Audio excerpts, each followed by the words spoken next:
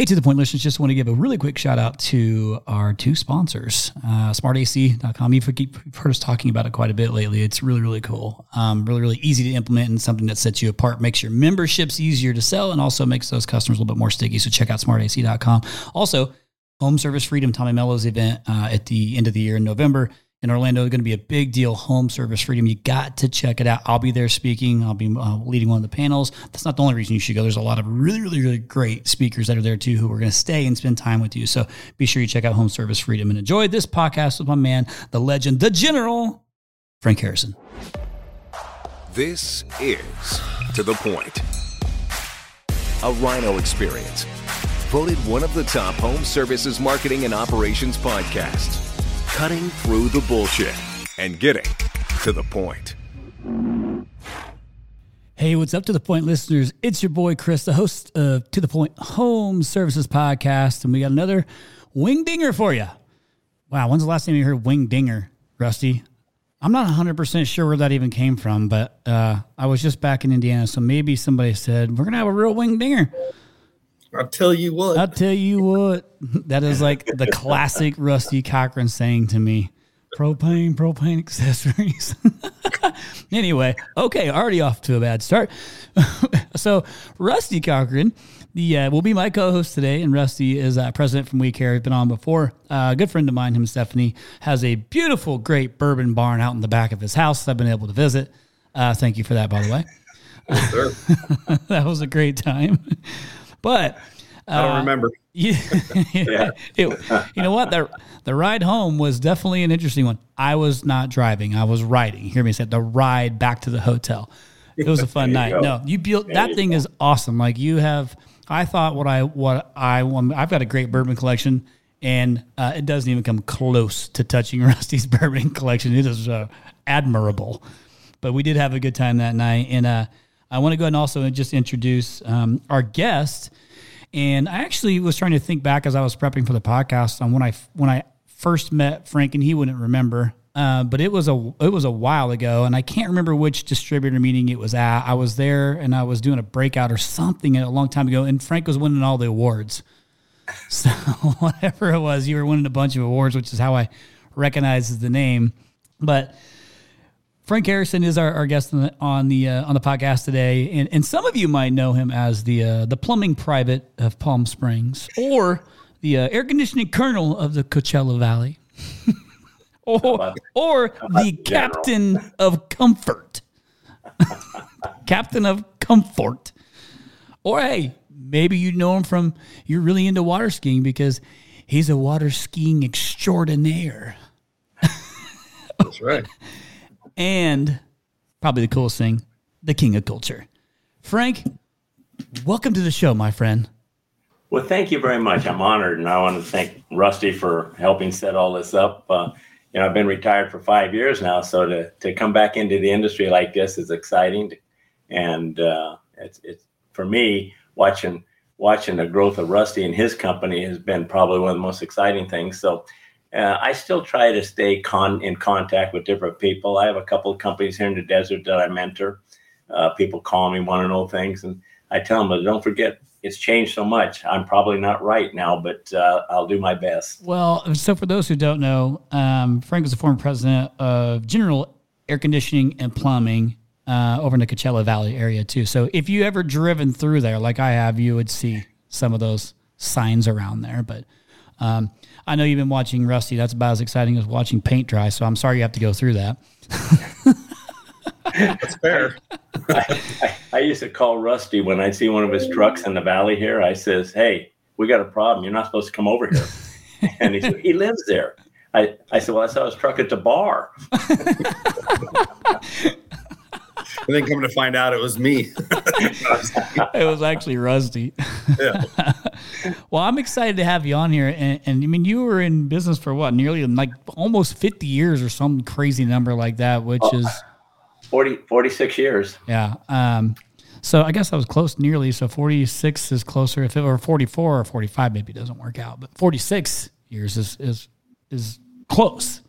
So I want to talk about some of those things, and I also am really interested to get your perspective on like current standing, you know, of the trades and things that you've seen and heard. So we'll get to that part later. But Rusty, unless you have any like fun stories since you guys are buddies that you want to share about Frank, I'll jump in.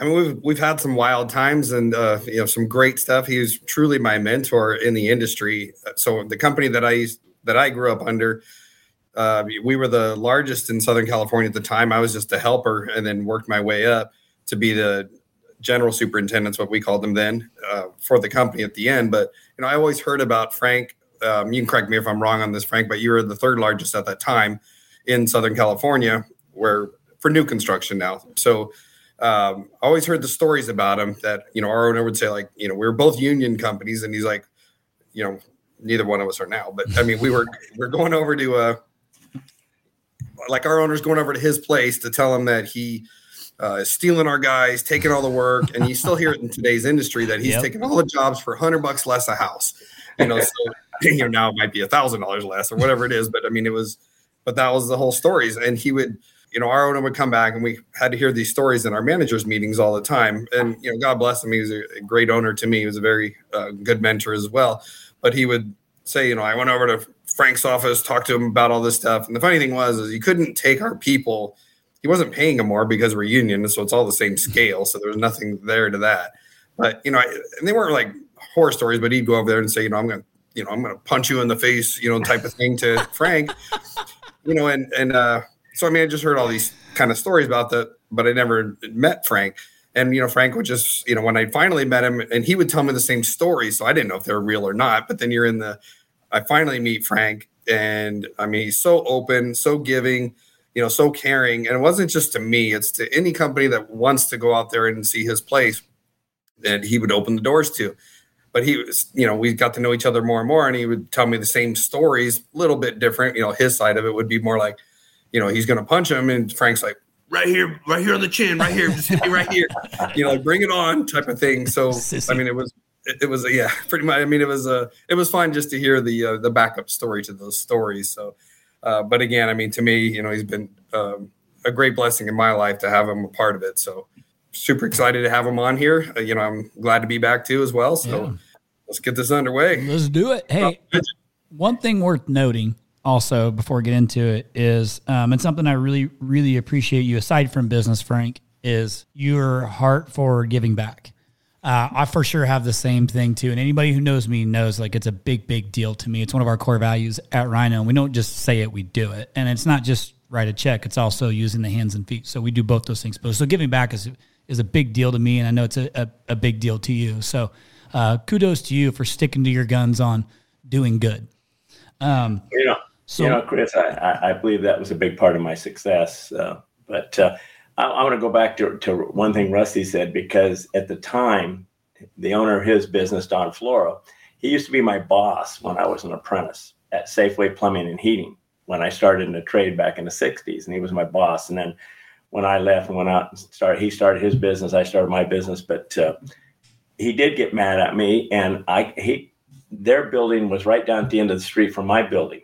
And he came down one day, he was so mad because I didn't steal his employees. They came and wanted to get away from Irvine West. Borrowed. And come to work for Harrison Heating and Air Conditioning. You borrowed them for good. Yeah. And so he comes down and he was furious, and he comes in and screams and yells at me. Then he lays rubber all the way down the street to his shop. Wow. I'll never forget that one. So, but go ahead. I'm sorry. I didn't mean to interrupt. That's great. That's great. It's getting scrappy. You said back in the 60s. Did they have heating in here back then? Holy shit. You're sending smoke signals back and forth then, right?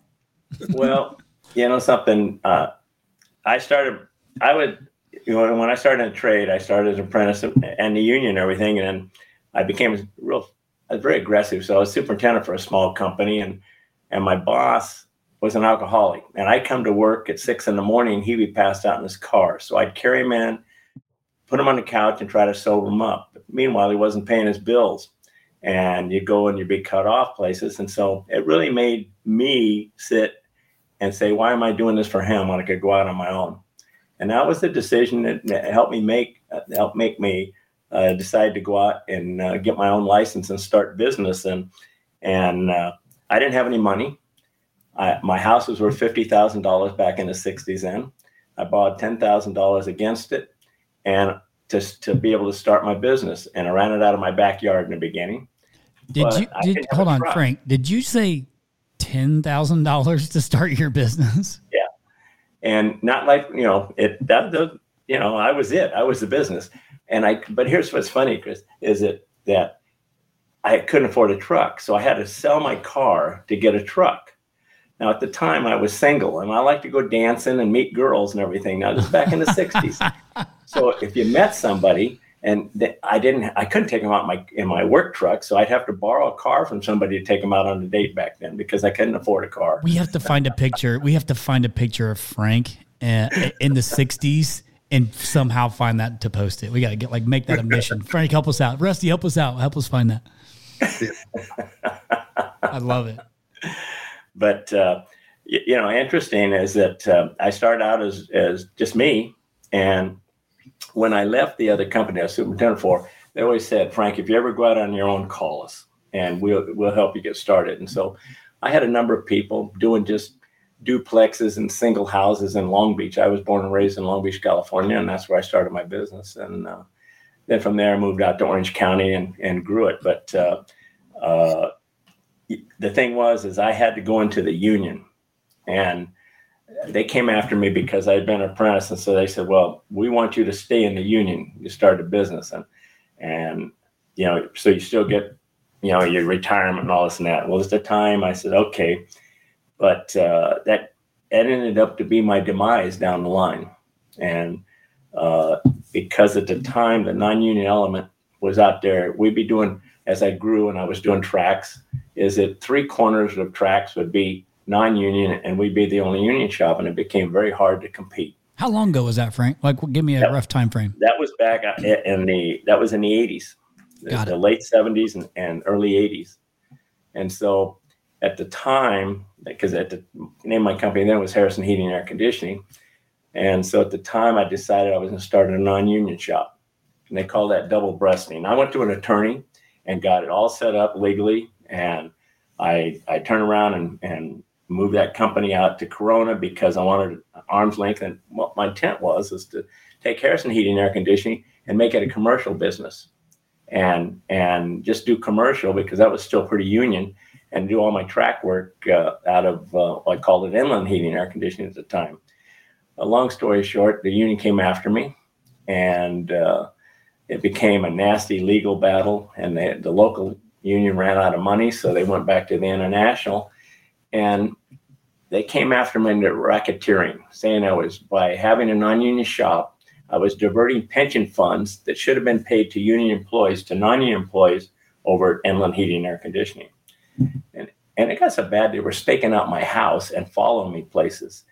And what they do at the time is that the guys that were out of work, they would go find my tracks, and they would take and put nails through the reefer lines. So once it's the like house Teamster stuff, they were violent. I mean, it was terrible. But so anyhow, that was a 13-year battle at the end. I mean, Harrison Heating and Air Conditioning was 13 years old, and I started inland in 1984, and they overlapped for 2 years. But I spent so much time fighting the legal side of it, and it was one of the hardest things I had to do in business, and I'm not proud of it. But I had to turn around to get the union off my back. I had to bankrupt Harrison Heating and Air Conditioning, and it was devastating to me because I'd worked so hard to build it up. And at the time, my insignia on the side of the building, I had icicles and flames, and that was everything, and it was really hard on me. And but I will tell you this: at the time I was a Lennox dealer, and I've always was a Lennox dealer. Is that I sat down with Lennox, owed them $500,000, and I signed a personal note with them, and made a payment schedule for 5 years, and because I still had inland, even though, and then the union turns around and comes after me at inland. And so they called in all the employees that had gone to Las Vegas. At the time, Las Vegas was booming. So all these union guys had gone to Las Vegas. They flew them back to Ontario, bussed them over to my shop, and the labor department came out and they had an election, and to force me back into the union. Well, they lost by 2 votes because at the time, and they would not let me on my property. They had caution signs across the road, and only the union guys. And they brought back, I think, 30 some union guys, because at the time, going back when I was Harrison Heating and Air Conditioning, my biggest year was $22 million. That was back in the 80s. That was big dollars. That's big. But it, like Rusty said, we may not have made any money, but that was big dollars. You're new construction? And so when they lost that election, because I was paying better than their pension plan, I had better health plans, I had everything. And it's been my philosophy for my whole life. You treat your people right and you'll be successful. You take care of them and you create a culture. And that's what I did. And I paid back every person that when I filed my bankruptcy, every person over the next 5 years, I paid back and I never got cut off. I still did business with all those people. And to this day, with Lennox, and I've always had great respect with Lennox, is that I flew down to Texas and personally went to lunch with John Norris, the president of Lennox at the time, and we shook hands because I honored him and he honored me, and I appreciate that. So, and that's the kind of ethical things that you have to do to be a good businessman, I truly believe. Yeah, integrity. SmartAC.com, SmartAC.com. If you haven't heard of it, you better find out. If you haven't implemented it, you better check it out. You have to get started doing something. 2024 is going to be an absolute battlefield. What are you doing differently than your competitors? You need to make sure that your memberships are sticky. SmartAC.com does that. Lifetime warranty, insurance savings, filter discounts, 24/7 monitoring that lets you know about problems before the homeowner might even know about the problem. Live tech chat, service providers, all of this with SmartAC.com. You gotta check it out now. Let's shift gears a little bit and let's go to from there, because you're a big player. I mean, 22 million is huge in the at that timeline, right? So right.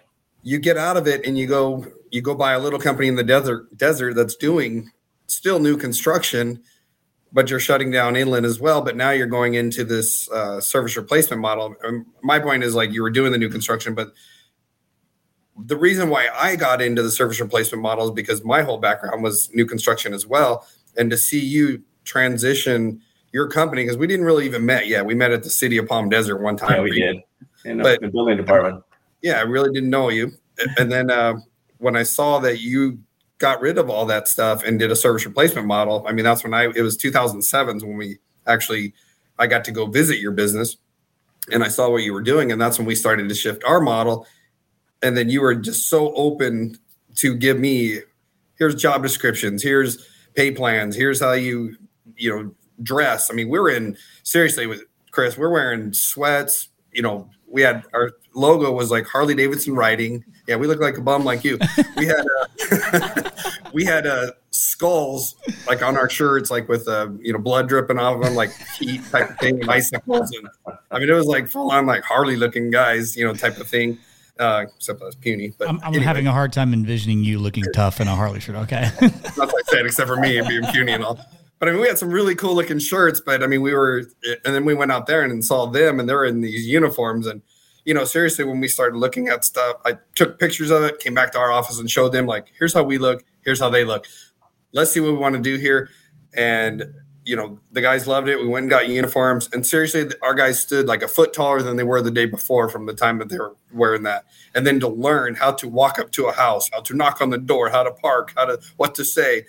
All that stuff came from him. I went to an operations accountability class.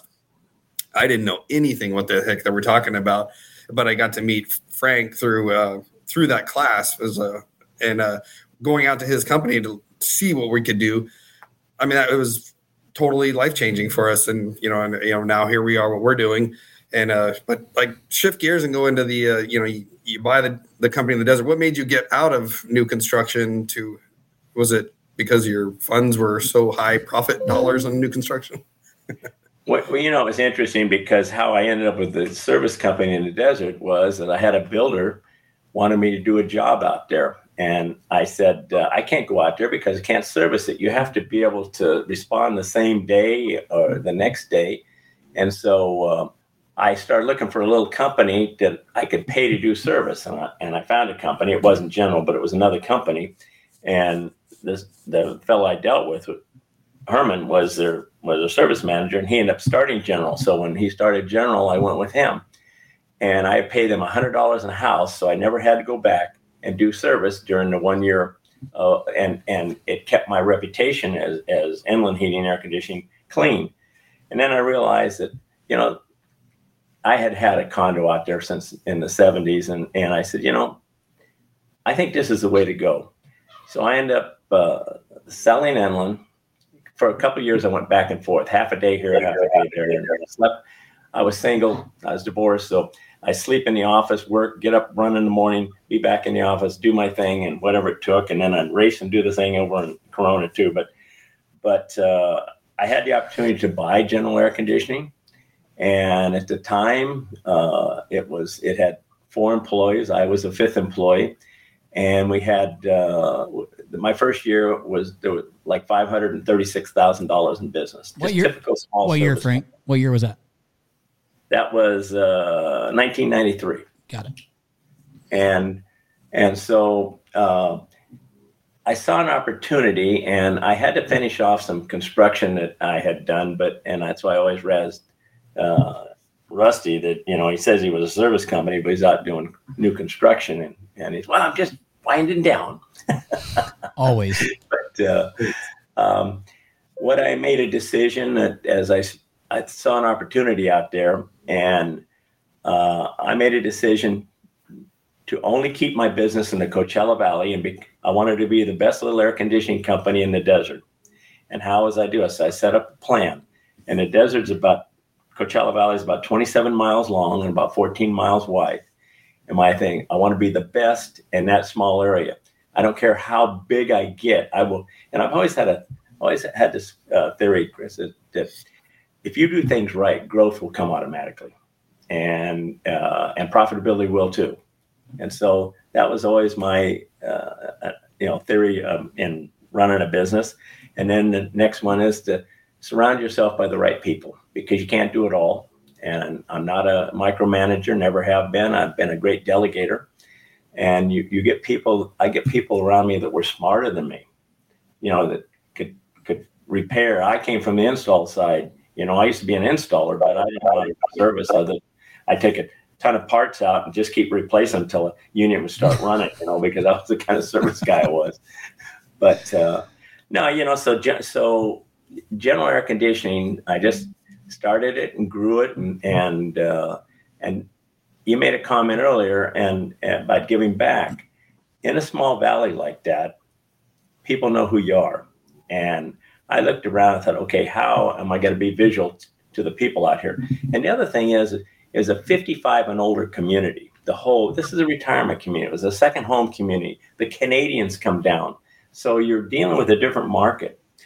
So I had to end up hiring a marketing gal, and we analyzed what the market was down there, the 55 and older, the people that still didn't know how to use a computer, some of them back then, and just people that they didn't do emails. They still read the yellow pages, and that was the sign of the times back there. So, and back then we did direct mail, and even though now I just came back and my mailbox was so full and it's all junk mail, but every week we send out 5,000 mailers, and this was back in the 80s and the 90s, and we'd hit the same country club. We'd analyze what country club, what kind of equipment they had in it, and how old the equipment was, and so then we'd market that and go for that.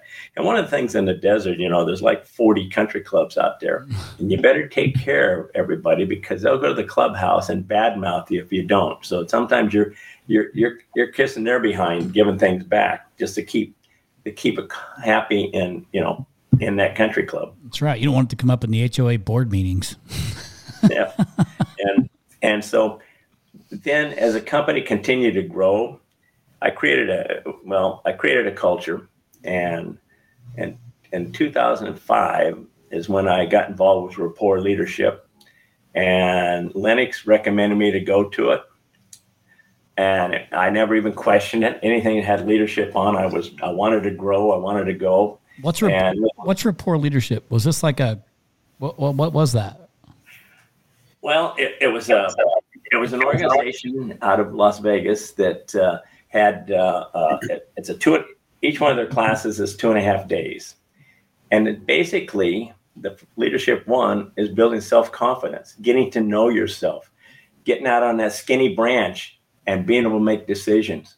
And even myself, who was very outgoing, when I went to that class, and the first night you come in, you meet, there's 21 or 22 other people in that class.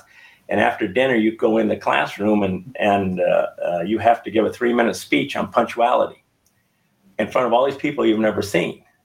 And me, I talk with my hands. Well, guess what? I'm standing, my turn to get up there, and I start talking. Mr. Harrison, put your hands down. That's not what it's about. And that was the beginning of this class, and Rusty went to it also. And so I came back so pumped up, understanding sitting across from people face to face and thinking they're looking at you at your blemishes, but no, they're looking at what type of person you are and who you are, what you are. And also, Chris, it was all about giving from the heart. It wasn't shaking hands, it was hugging. And back then, I mean, I know you have to be careful who you hug nowadays, but the thing was, it was hugging. And when you left there after 2.5 days and they bust you back from this retreat out in Alamo, Nevada, back to Las Vegas, you knew those other 20-some people better than you knew a lot of your friends, right, Rusty? I mean, pretty powerful. And I came back and I was wound up, and I says, I've got to start sending my people to this. And at the time, it's like, I think, $1,200 a class. And they have 3 classes. They have Leadership 1, which is about you.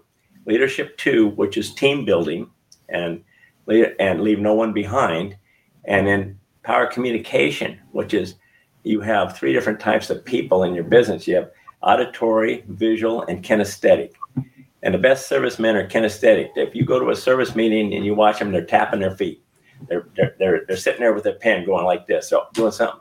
They make the best servicemen. Everybody has a little bit of each in it. Myself, I'm very auditory and I'm very visual, and I like things nice. And that was one thing in my building, and Rusty can attest that. I wanted my building to be a place that people love coming to work. They bring their wives, they bring their kids, and bring in and share. This is why I work. Be proud, yeah. And because if you have that attitude to start with, then you don't mind being there. No, you can have bad days along with the good days, but you know, the surrounding is what makes a big difference to me. So anyhow, those are the 3 classes. And interesting enough is that I started sending my staff, and I came back so wound up. I'd walk down the hallway and people were afraid I was going to ask them to go to this class. They'd hide in the bathroom. And you only sent them one at a time. They didn't send them together.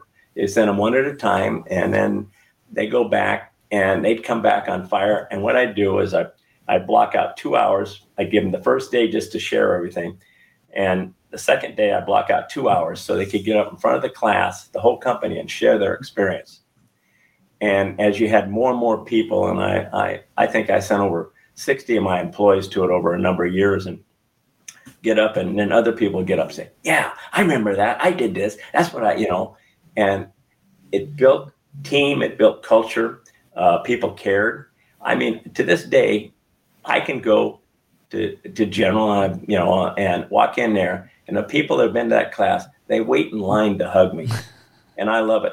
I have ex-employees over at company around the corner that is a great company, and I've spent time with them. Timo's Air Conditioning, really good company. Yep, I know.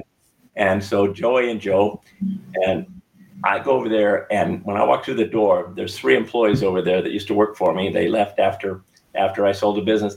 They jump up and come and hug me, and it's such a good feeling. And I get people that don't hear out of this class, and I'm sure Rusty can attest to it very much, that what you get out of this class benefits you and benefits the employee, the individual, a whole lot. And when they work, it benefits you. Now, when they leave, they still own that. They can take that anywhere. And I have people text me, I have people email me, phone me, thanking me for the opportunity they had to go to Rapport. And at the time, I was in airtime, and people saw how different, and asked me to get up and talk and ask how different our company was, the culture and everything. And I shared with them. So then at the time, they said, is there any way we could get these folks to come and talk? So we basically had, down in New Orleans, I got Rapport to come down there, and they had probably 500 people in there, and they went through some of the procedures.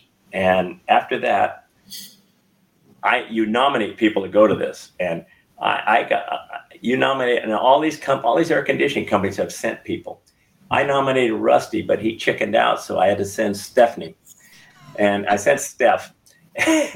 And when Steph came back, that sounds about right. Come on, man! I'm a master grad from there. After that, Rusty went, and he got on fire too.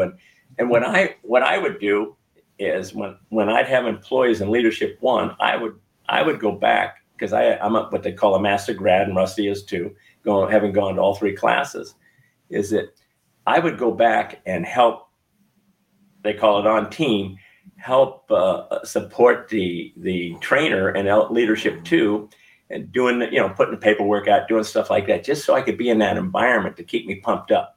And that I'd come back on fire. But the best thing is I get to watch my employees, whether they're in Leader 2 or Leader 1, I watch their growth during it. And I go back to one example. I know I'm rambling on here, but my office manager, and she still works at General 25 years later, she's a little shy Mexican girl, but she worked when we were a 5-man company, 5-person company. She'd come in on Saturdays and work on the finances with me, do whatever it took. And when I sent her, she was scared to death, and I flew over there with her, and I couldn't go into the class or anything, but anyhow, she was so shy. She couldn't stand in front of the company meetings or anything. When she came back, she was on fire. She got the most improved award. They give a sword, and the sword is voted on by the students, not by the instructor, but by the students. And they gave her, I was at her graduation, and they gave her the most improved. She still has it on her wall in her office, and she can get up and has no fear of talking to anybody. She doesn't take crap off people. She has just gotten so strong, and I'm so proud of her. Does this still exist? Is this course still around? Yeah, it is. Now, what they're doing is Rusty, and correct me if I'm wrong, but they sold the retreat out in Alamo. And so they're doing Leader 1 in hotels, different places. And Leader 2, they have a retreat locally here. They're doing it up in the mountains, some up here. And then power communication, I would always do it in town here. I bring the trainer in here and rent a hotel room, because I wanted my employees, the ones I sent, and I usually send, I do the whole company in power communication. And if there was 20 that hadn't gone, so they'd understand the culture of the business, I would turn around and send their spouses, pay for it all, because I wanted their spouses to understand what General Air Conditioning was all about.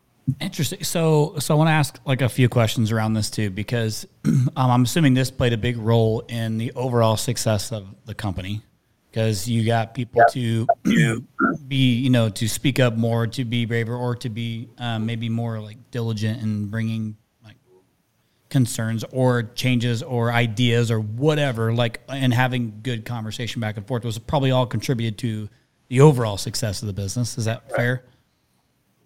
Very much so. Okay. Very much so, because what it did, it built a team, and it created a culture of people caring. You didn't have to love that person, but you liked them, you worked with them, and the end result was success for everybody. When the company grows, the employee grows. Right. And that's what I love to watch, because I just love to watch people grow, better themselves, and move forward in life. Yeah, I'm a big fan of leadership training in general, regardless of position in the business, because it can help you think differently, think bigger. and no matter what role that you're in, and one, it allows us as business owners to give the opportunity to our employees to, one, be better for themselves professionally, but also helps them, personally too. But it helps them think bigger, because it is, not everybody is a visionary, and not everybody can understand why this decision impacts this decision over here. But you can give them some of the tools to unlock those things, which then makes it better for themselves and for the business and everybody. So I'm a big fan of leadership training, regardless of position in the business. Well, and I think there's a lot of companies that's growing off of, and a number of people that you've spoken to over the time have sent employees that have been at one time. Now, the latest thing is that Rusty and I started going to was Bold. Right, Rusty? Yeah, driven leadership. And they're an offshoot of Rapport, and we built a very strong relationship with those folks, and they do an awesome job too, and they do it locally here, so it's a little bit easier. Yeah, I think that point being is you got to find something like this too that you can, or it doesn't necessarily have to be this one, but this is what worked for you. But there's options out there that you can send them to go do different things. So I want to ask a couple more like businessy questions, because when did you sell the business? What year was that? When did I sell General? Yes. 2018, 5 years ago. Got it. So between, let's just say that the 8 and 9 weirdness of the market at that point in time through when you sold the business, where was it at revenue wise? Revenue wise, it was at 15 million. And and remind you that my whole philosophy, I didn't want it, where Rusty has gone all over the country to grow his business, and I respect that. I never went out of this valley. I never wanted to go out of this valley. Now, Costco, we have 2 Costcos here, which would help. So you have the retail side. Gotcha. Yeah. Okay. And the thing was that the pandemic happened right after that, and that created a whole different ball game. And as we know, and I think that it was an eye opener. I spent a lot of time. I had a 5-year consulting agreement, and so I went back and coached where I could coach. Sometimes I listened, sometimes I didn't. But anyhow. But it's made them stronger. It's made them better. And I'm proud to say that the business went down immensely, but it's almost back up where it was, and they're heading in the right way. And so let me, just for the listeners that don't know it, but you sold the business because there's a lot of private equity going on right now, and you didn't sell to private equity. You sold to 2 of your employees, and one of them, Francisco, being there basically forever. So, I mean, it was you could have got more money on the outside, but you chose to stick with the employees. I think there was 2 reasons for that. Private equity groups, I promised my wife I'd retire at 75. I'm 80 years old now, and I would still be working if I wasn't married because I love my employees. And but in making that decision, the private equity groups that approached me, yes, they offered more money, but they wanted me to stay and do an earnout. And that went against what I promised. And I go back because many years ago, I lost the marriage because I was a workaholic. I never came home. She says, "You're married to your business, not to me." Yeah. And I could never let that happen again. So my commitment. But as Rusty said, Francisco started when he was 17 years old, sweeping the floors in the warehouse. And he went out on his own time on Saturdays to learn how to install, learn how to do maintenance. And I was so proud of him as he went up. And he turned out, I think for airtime, he was like the 6th or 7th guy ever to sell $2 million in 1 year. And which was I was so proud of him. I call him the $2 million man. And what's interesting, he was a selling tech. He didn't want to be a comfort advisor because he wanted to make sure he had a salary. Well, I says, you could be the best comfort advisor out there. And I will tell you that he was, by all means. During the pandemic, I'm so proud of him. We had a meeting and there were some problems going on and the sales were shrinking. And I said, you need to go back and sell. You don't need to be a service manager. You need to go sell. And that was in April. And I watched the numbers, and I still had access to the financial statements, watched the numbers and watched the growth. I was so proud of him. In December, he got COVID, and I called him at home to check on him. And I says, "How are you doing?" He says, "I got to go back to work." I said, "What? Wait, you've done great." He says, "No, I haven't met my goal." I says, "Francisco, you've done amazing." "No," he says, "I'm going to sell 5 million." He turned around, came back to work for the last 2 weeks. He sold like 5,100,000 in 9 months. And I mean, that was his goal. And that's why he's 50% owner of this company, because he has that ability. But he's not a numbers guy. He doesn't do spreadsheets. He doesn't. And that's why Patrick, my general manager, was that guy. And Patrick's kind of the face and the volunteer and different Boys and Girls Club, YMCA, things like that. But one can't live without the other. Yeah, that's what's beautiful about it. And my guess is because of the way that he came up through the business, he probably has a lot of respect from others, like from his peers. Well, Francisco, when I sold the business, he'd been there 22 years, and I watched him get married, have his children, buy his first house, everything. So he's like a son to me, and I'm so proud of him. And Patrick been there for about 12, 13 years, and very, very astute, very understanding, and he didn't have the personality of Francisco, but he certainly is a numbers guy. So one can't live without the other. So anyhow, they're doing well. The growth of the company, the profitability last year was awesome, and it's going nothing but up from here. And you still own the Coachella Valley? Yeah, I'm proud of them. And love it. I was out there earlier this year at Stagecoach. Stagecoach. If I look out my window, I can see Stagecoach where it goes from here. Oh, well, it was on. Went and saw Chris Stapleton. I did. I went. It's the first time I went. I actually stayed at the JW, but then bussed over to Stagecoach. But it was awesome, except for it was probably a great week for business that week, because it was like 110 and roasting hot out there. It's a 3-day country festival. I sweated my ass off, lost like 10 pounds out there, had a blast. But thankfully, the dust wasn't blowing around. So Rusty and Steph came with us a few years ago, and we had a blast. And I would take my motorhome over there and keep it in the RV side, and we could go back and have happy hour before the main stage started. And I'd always get VIP tickets on the front stage. Unfortunately, I wanted to go see Chris last time, but I had a function down in Florida I had to be at. So anyhow, but it's Stagecoach and Coachella, they're like 5 miles from my house here. Hey, by the way, I just re-upped for next year, so feel free to go park that RV there again, so we got a little spot to go to. Oh man, it was great. It was great. Yeah. We'd come back and we could go out to the individual stages and listen, and then come back and we'd have dinner there, we'd have lunch, whatever, and we had a good time. So anyhow, I'm excited for it. So we're like almost 50 minutes into this thing already, which is great. So I want to ask just a few quick things before we exit, and I know you have you have tons of stories that we can tell. I got a great story. Oh yeah, go ahead. You share one, and then I'll go. Okay, this was we're at one of the dealer meetings, I think it was, and it was an event for Lennox, and I ended up being like, we were close friends, but Stephanie and I, my wife, ended up adopting, apparently, or we became their parents for Frank and Charlene, his wife.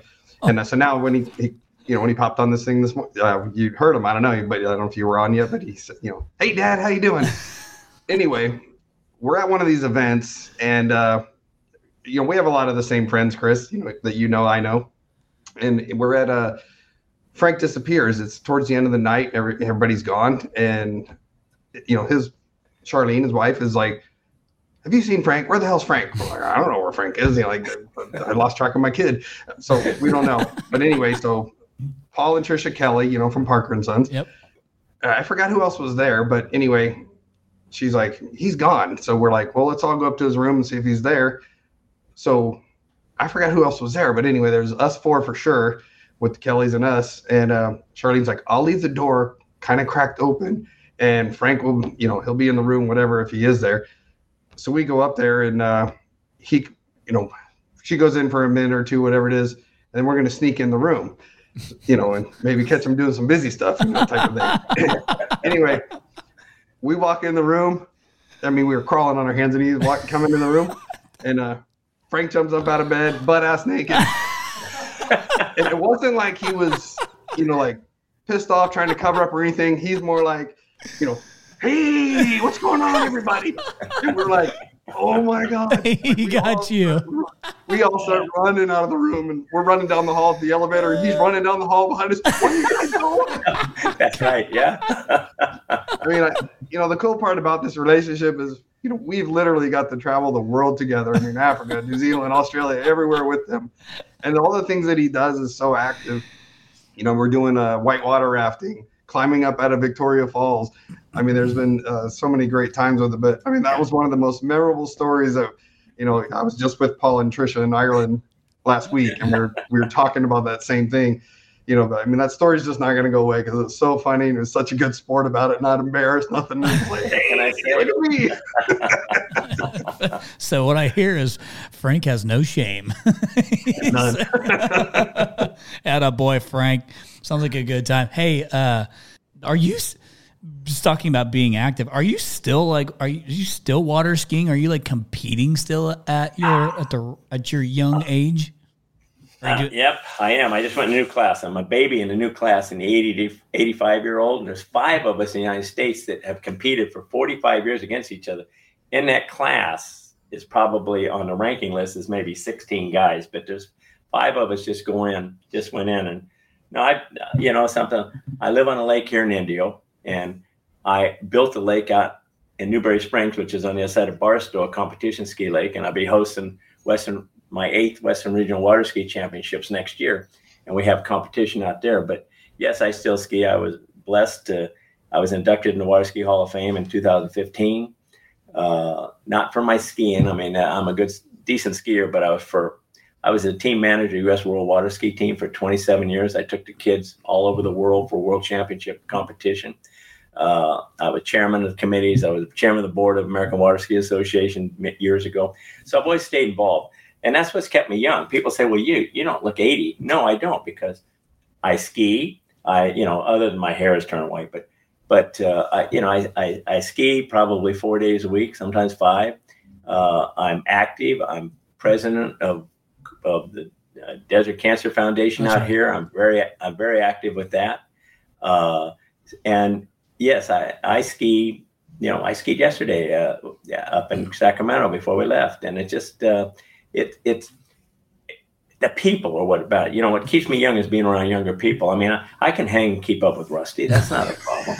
Well, it's not saying a lot, but that's not saying much at all. We were in Spain, and he even brought his water ski with him. Yeah. And we went and skied on a Lennox strip. That's commitment. But no, it's good. Like I say, you have to stay active. And my dad lived to be till he was 96, and good Lord willing, I hope I get a few more years. Every day is a blessing, but life has been good to me, and there's a lot of good people. So, like you said, I enjoy giving back. In fact, tonight I've got a function where it's wine tasting, so it's not all bad, but it benefits desert cancer, and we've got a lot of people coming, and just items like that. We have a big breast cancer walk. I used to chair that before I became president.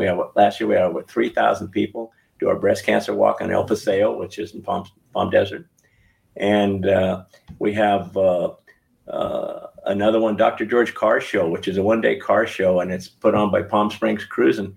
And last year they handed us a check at dinner for $120,000 for one day of car show. Wow. I mean, because after they paid all expenses. So I just love being part of that and being involved. And then I'm on the board of trustees for the Educational Foundation for Water Skiing, and we raise money for scholarships for kids to go to college, and they get it when they're young, but it gets put in a trust fund. So if they don't go to college, they don't get the money, but that's good.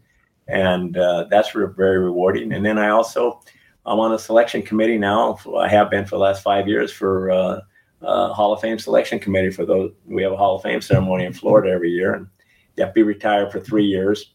And so we go through people that have been nominated, and we have a big dinner down there and stuff. So, I keep on the go all the time.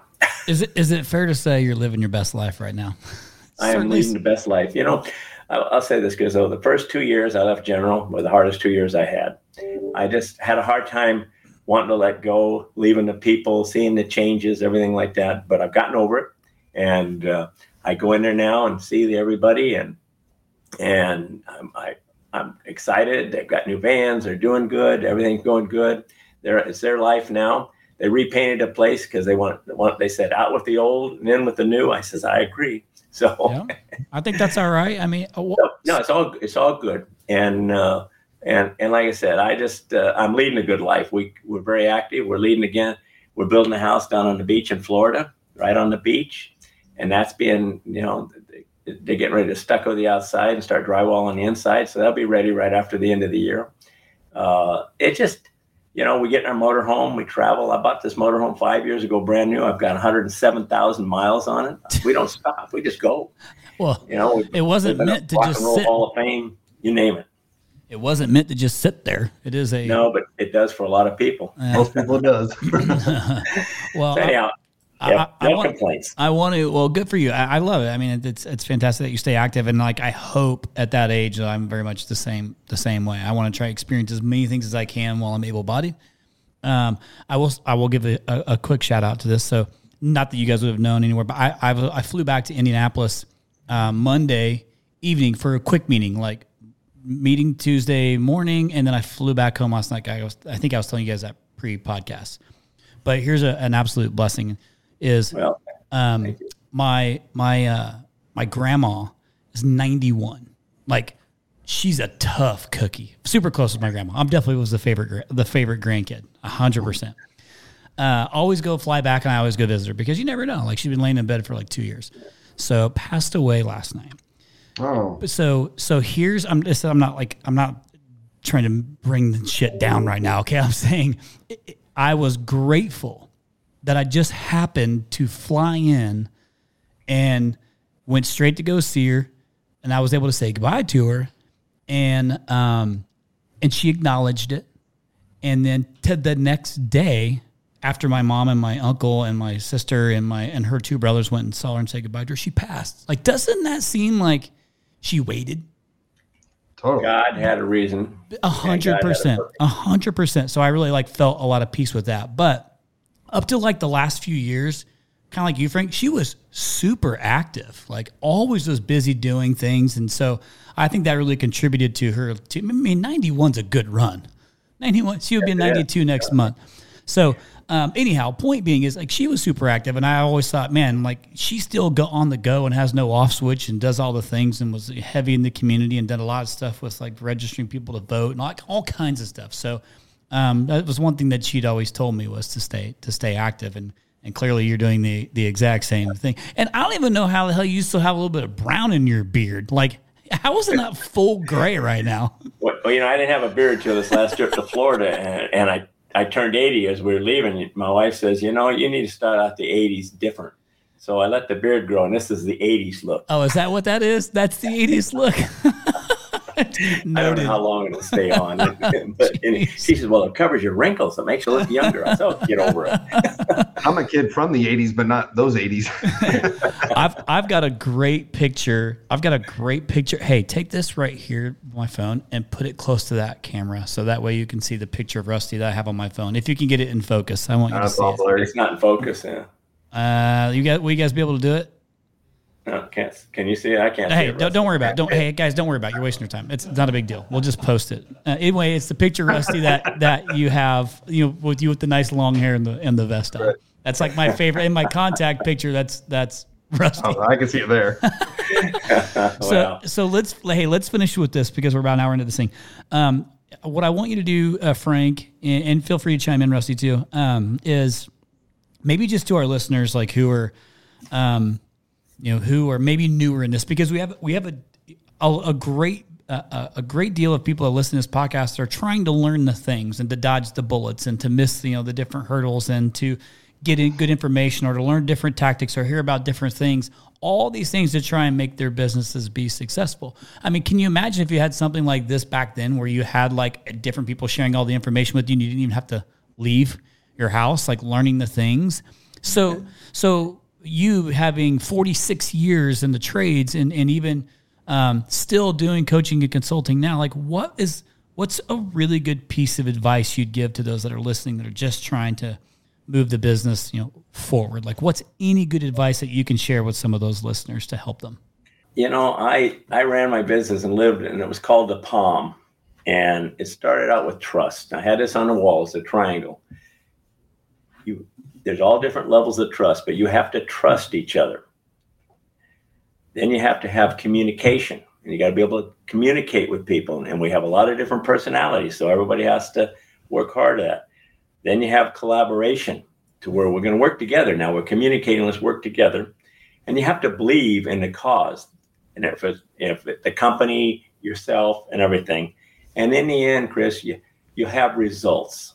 And the results, they could be personal results, they could be money results, they could be whatever. But that's where it is. But take a step by step. And if you don't have trust in somebody, you're not going to get to the bottom. And it's simple things that make it. Now, I'm not saying, there's different ways to run business, but I'm talking about people, and I'm a people person. And that was my belief, is that, and I used to bring in personal trainers to emphasize that kind of stuff. Michael Saletta, who used to be president of Rapport, he would come in, and I closed the business down for a day for my people to get this, and it just fire them up, and we do all, and the business would, every time after that happened, we'd have a growth spurt. People cared, they loved, and not everybody loves to get up in the morning and go to work, and especially since this last generation, it's kind of like everybody just wants to get handed money and not work, and that's not the generation that I came from. How do you really feel, though, Frank? So I just, nope. That's how I did it. I mean, I built my company that way, and like I said, I didn't micromanage.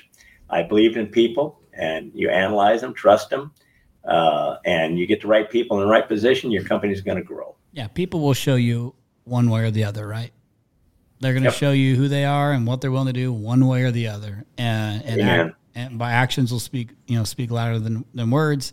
And kind of like your earlier point is, what's the gentleman's name who's now one of the owners? Was it Francisco? Did I say it right? Was that Francisco? Francisco. Yeah, Francisco Patrick. That guy showed you, because he was doing the things after hours over the weekend, learning the stuff. Like, that's what you want to see. That's good leadership. But that's just, you didn't ask. That's just what he did. So He showed you that he was, had that, resourcefulness, the grit, the putting in the time, the effort, the work, the integrity, the ethic, all those things. So people will show you what they're willing to do. And then you can, but sometimes you have to give them the tools, like the leadership trainings and things that you did, to unlock some of that stuff. Well, and all types of training and everything. And of course, you have leadership training, but obviously, you've got all your other training that need to develop the trade in the industry, but you have to start with the people. And that's where I started with. And I think the two most important things to me were investing in my employees by training, whether it be leadership training or technical training or whatever, and marketing. I love marketing, and I was all over TV, all over the valley, billboards. I mean, and people knew who it was. And I had a little dog called Cooper on the side of my vans, and he would go on TV with me, and he could salute the general. He was Private Cooper, and we'd be on TV doing a show, and he'd go like this and salute. And so one of the neatest things we did real quickly is that we got dog leashes with general air conditioning on. And if you had a dog, all the service guys had, if you had a dog, a homeowner had a dog, they left you a leash. So we're now walking the dog with general all over the leash. That's so great. I'd never heard that before. That's a pretty good idea. Yeah. Rusty, what the hell? What are you doing? God. We have the weak hair teddy bear. Weak hair teddy bear. There you go. Somewhere wherever he is. Rusty, well, any parting words from you, my friend? No, I think for businesses, I mean, it's what attracted me to Frank from his business at the General was really the culture part. And it's so important to have your people all rowing in the right direction and to see that love and care. When he's talking about hugs, I mean, they're actual hugs, and they're meaningful hugs. They care about each other. And, we really got to change our whole business model based on watching to see what they do, to bring it here. And, it was a little intimidating to go to report leadership because he didn't tell me nothing about it. And my wife did go first. That's a true story. And, she came back, she was different and everything else. And it's like, a couple of weeks wore off, I'm being a jerk, and I'm like, it doesn't sound like report did you any good type of thing. And then I went, and the entire 2.5 days, I mean, it was, I didn't like it. I didn't like it from the start all the way to the finish. And then I left, and we, we're driving back to Las Vegas. And then it hit me then. Some people had hit some on the first night, some the second night, and it hit me after it was over. Like, I'm finally. Yeah, we stopped and had dinner in Vegas. I mean, I'm on the color code, so I'm a red or a D on the disc profile. So I got to know what's around the corner, what's coming up. I like to have fun, but I want to know what the fun's going to be. And they're just throwing things at you left and right. And it was scary. Then like Frank talked about, it was an offshoot driven leadership that we are involved in now. And Frank and I've got to serve multiple times on, they call them sidekicks, and we get to be together to watch our company go through the class and then watch their transformation as they're doing it. So a lot of good stuff there. So invest in your people. You've heard the old adage about you invest a lot of money in your people. What if they leave? Well, what if they stay? So it's that same thing. Yeah. He invested so much time and money into people, because he cared about them. And that's what really made the General flourish, was that level of care, and kept them coming. And, people knocking at the door to come work for you. That's a lot better way than instead of trying to always find people. We still have to do both, but I'm just saying, like, he ran a great company for all those years, and I'm happy to know him, and it was still looking forward to more times together. So. Yeah, and this is one of these things that, regardless of time of year, that will always be applicable, right? Like, always is right. How you treat people, can minimize turnover. How you customer service, continue to customer service to death. Reputation over revenue mentality. I've said it multiple times. I had a shirt made that said reputation over revenue, because I believed if you really focused heavily on doing things the right way with the right intent, doing a good job. If you make mistakes, you own them, you learn from them, you fix them, you don't lie about it. You just try and get it done. You give the employees the tools that they need. You give them the power to also mess up and own it and be okay with that and learn from those things. So I'm a big believer in reputation over revenue, because if you do all those things, your business should continue to scale, and then the revenue comes with it. So that's been my mentality. So, absolutely. Guys, I appreciate you coming on here. I mean, we're an hour into this thing. We did a good job. Well, I'm thank you, and thank Rusty, and I'm honored, to both ways, because I'm so proud of Rusty and what he's doing and how he's growing his organization, and I just I'm honored that he asked me to be on here, and thank you for the interview. Oh, my pleasure. And by the way, when I see Rusty, I hug him. Yeah, I hug him too. He always squeezes just a little bit too long, and I feel his hand sliding down my back. Sorry, Stephanie. I don't know. I should have probably told you that. Hey, Frank, congratulations on a really, really great career, and just for being a good human being and a good leader in the trade. So I appreciate that. Thank you very much. I appreciate that. And Rusty, you just keep working on it. I'll get there someday when I grow up. Let's I'll still be around for you. Let's do some more Pappy Van Winkle together. 100%. I'm in on that. You don't have to tempt me too much. Just tell me when to be there. All right, well, listeners, hopefully you enjoyed this podcast too. I always love when I get to have a guest on that can give a history lesson, somebody who's been in the trades for a long time. And Frank's like the Dos Equis guy, is like one of the most interesting dudes in the world. Does a bunch of different things. Still super active. I hope to be those things too. But it's cool to see like the friendship that you guys have forged from really mentorship, and but just to see companies who did it right, and had success, and focusing on the people, the human being aspect of the business, and in addition to all that, just doing good stuff, because doing good is good business. So to both of you guys, I appreciate you. And to our listeners, obviously, if you wanted to leave a review for either one of these guys, I'd be happy to share it with them. I know they'd love to for me to read it to them or text it over to them. I do that often. And listen, there's lots of different things that you can do to scale your business. And like Frank said, even though we talked a lot about leadership training and things like that, there's also the technical side, things you have to be paying attention to frequently. And probably that's arguably, I think, would be more difficult for me, who is a high I and a yellow on the color code. very much that leadership training and all that stuff is right in my wheelhouse as an extrovert. So I feel like I would have got the seal of approval in that one. But listen, you got to do something. Like, there's whether it's training, whether it's doing team builders, whether it's doing community service. It's like whatever it is that you decide to do. I always say you don't have to do everything, but you got to do something. Amen. No, zero. Finish it, Rusty. I don't know. Days. Hey, by the way, that might be the first failure we've ever had for the closing of the podcast on No 0 Days. So, Rusty, thank you for Nailed that. it. I really appreciate you. All right, listeners, appreciate Rusty. you guys. Until next time, we'll see you. Listeners, thank you so much again for listening to this podcast week after week. We are extremely grateful. Again, the whole purpose of this podcast is to give back to the home services industry that we love so much, whether you're a Rhino or not. We really, really appreciate all the subscribers. And if you haven't subscribed yet, please go in and subscribe and you'll get all the episodes sent to you automatically weekly. Also, we have really enjoyed your feedback. It's so meaningful for us when we get to read the nice comments that you guys put. So keep doing that. And if you don't know how to do it, here's what you got to do. You search for To The Point Home Services on Apple Podcasts. You click on our profile, scroll all the way down to the bottom and hit write a review. And be honest and share your story and how the podcast has impacted you and your business. Thanks again from the bottom of our hearts at To The Point Home Services Podcast. We appreciate you.